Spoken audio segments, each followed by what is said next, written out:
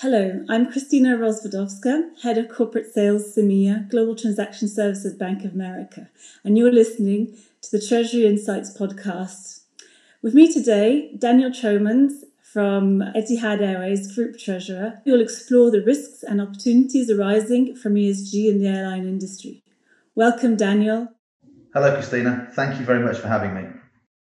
The aviation and aerospace sectors face increasing challenges associated with the requirements and expectations relating to ESG, or environmental, social and governance issues. With that in mind, Daniel, given your experience, how is ESG affecting the industry and markets around your company? Thanks, Christina. Great question. Etihad Airways, we're very proud of being a global leader in sustainable aviation. And our ESG story goes many years back. From 2011, we were the founding member of the Sustainable Bioenergy Research Consortium, and a number of different milestones along the way. For example, the first flight with biofuel took off to Washington, D.C. back in 2012. And in 2019, we conducted the world's longest single-use plastic-free flight from Abu Dhabi, our home, to Brisbane, Australia.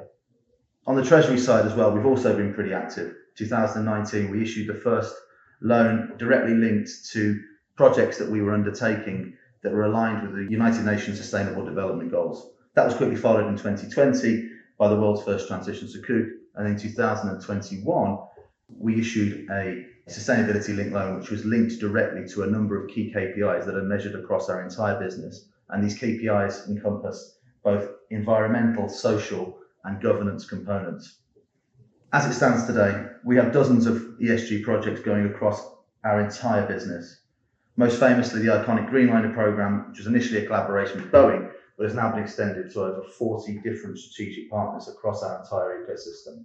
We've also been very active with Airbus, and this year we've launched the Sustainability 50, which is a manifestation of our strategic partnership and focused on our most recent addition to our fleet, the Airbus A350. Thinking more broadly about the market, we've been very active, and we're very fortunate to have a number of strategic partners, our customers, our suppliers, and of course, financial partners such as Bank of America have been a key part of our journey, working with us to look at new ways to build on our sustainability programs and to provide innovative products and solutions to us. Thank you, Daniel. Your industry's just come out of one of the largest crises it's ever gone through. How do you keep ESG a priority with everything that's been going on in this kind of recovery mode? Thanks, Christina. Great point. COVID-19 unleashed the biggest crisis in commercial aviation history, and we're still really living through what's hopefully the latter stages of that. And whilst the industry is enjoying a long-awaited resurgence as the world begins to open up and travel again, it's clear that we as an industry need to continue to transform as we work towards our targets for a net zero world. Specifically within the industry, there's three areas that we're focusing on in order to meet our targets. We work on energy efficiency, which is bringing in new engines, new improved aircraft design, focusing on investments and utilization of decarbonisation technologies, for example, hydrogen fuels, biofuels, and more efficient battery operations. And thirdly, on carbon offsets, which is specific industry schemes such as CORSIA, which is the carbon offsetting and reduction scheme for international aviation. We're very active and we see it as a big priority, even coming out of the COVID-19 crisis. Thank you. It's amazing to hear all that's being done. Have any treasury procedures or controls been modified thanks to ESG? Yes, absolutely. Lots of changes. Many of our new financings are linked to ESG targets, for example, which need to be monitored, reported, and audited very regularly to ensure compliance. We've also begun to include ESG-linked financial instruments within our portfolio of market instruments. We're also looking at ways in which we can work more closely with our suppliers to provide financing terms that reflect their own commitment to sustainability. That's really interesting. I also think about Treasury and what has happened over the last few years is that we've been seeing a lot of going paperless, which is one of the ESG objectives, digitizing processes.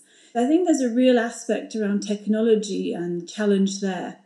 Are you, Daniel, able to find the right vendors and fintechs that are helping you on that path? From our perspective, we see the transition and the move to more a sustainable world has been a truly global endeavour that impacts us all. The transition can't be achieved through acting alone or in isolation. With this in mind, we're constantly looking for like-minded partners who can support our ESG goals. We are very fortunate to have some fantastic partners. We've worked with a number of fintechs and different vendors at various stages of development, some more nascent, some more established. But we're always looking to ways to grow our network. I think this is really what's driving the innovation in the space at the moment, and it's a very exciting time. I would emphasise we're always on the lookout for new partners to work with who can bring something new to us. We pride ourselves on the value of our innovation and on our approach, so we are always looking for new partners to work with. That's absolutely great, and we can help you with that. It seems that now is the time to build a more resilient, future-proof ESG strategy from everything that you've been saying.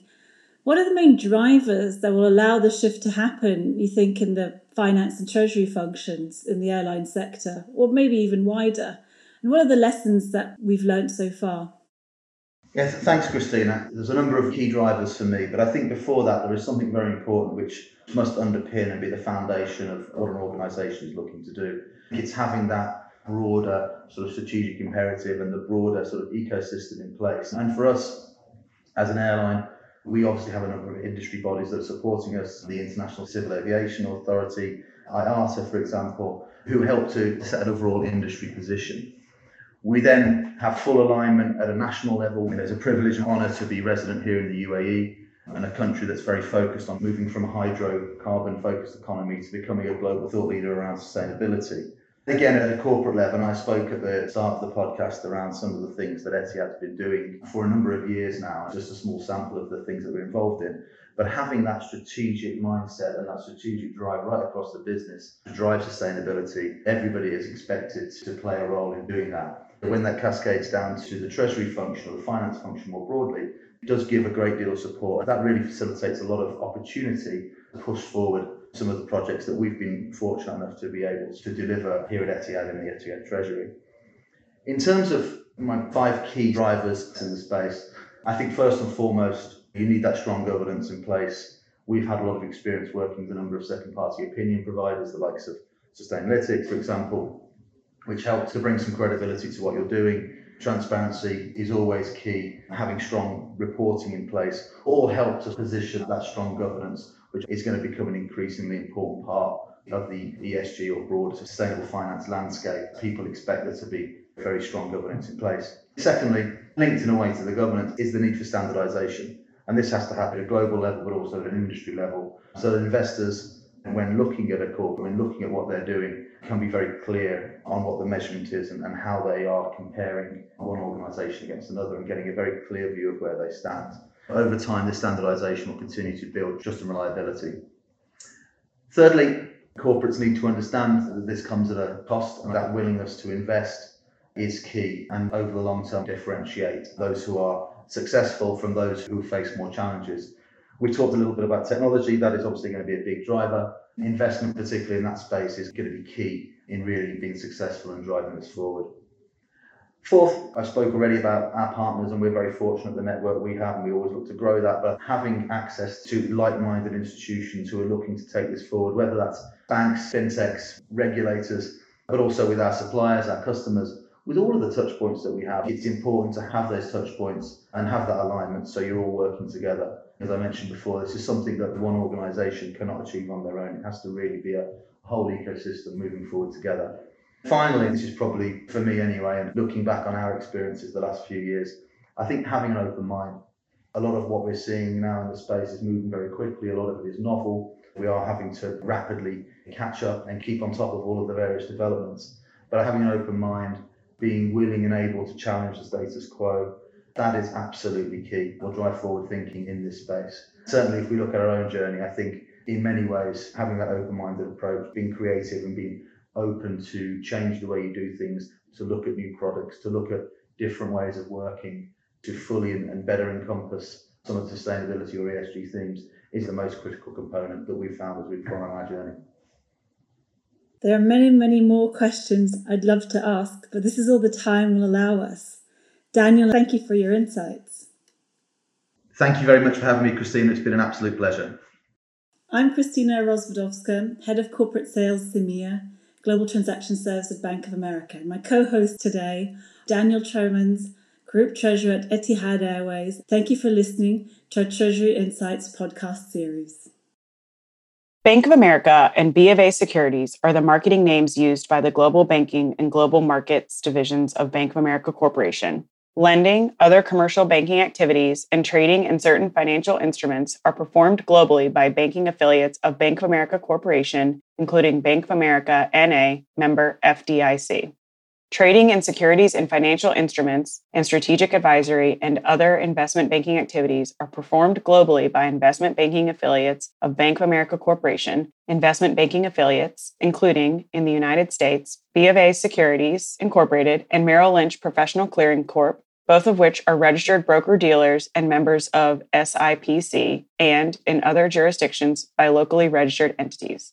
B of A Securities Incorporated and Merrill Lynch Professional Clearing Corp. Are registered as futures commission merchants with the CFTC and are members of the NFA.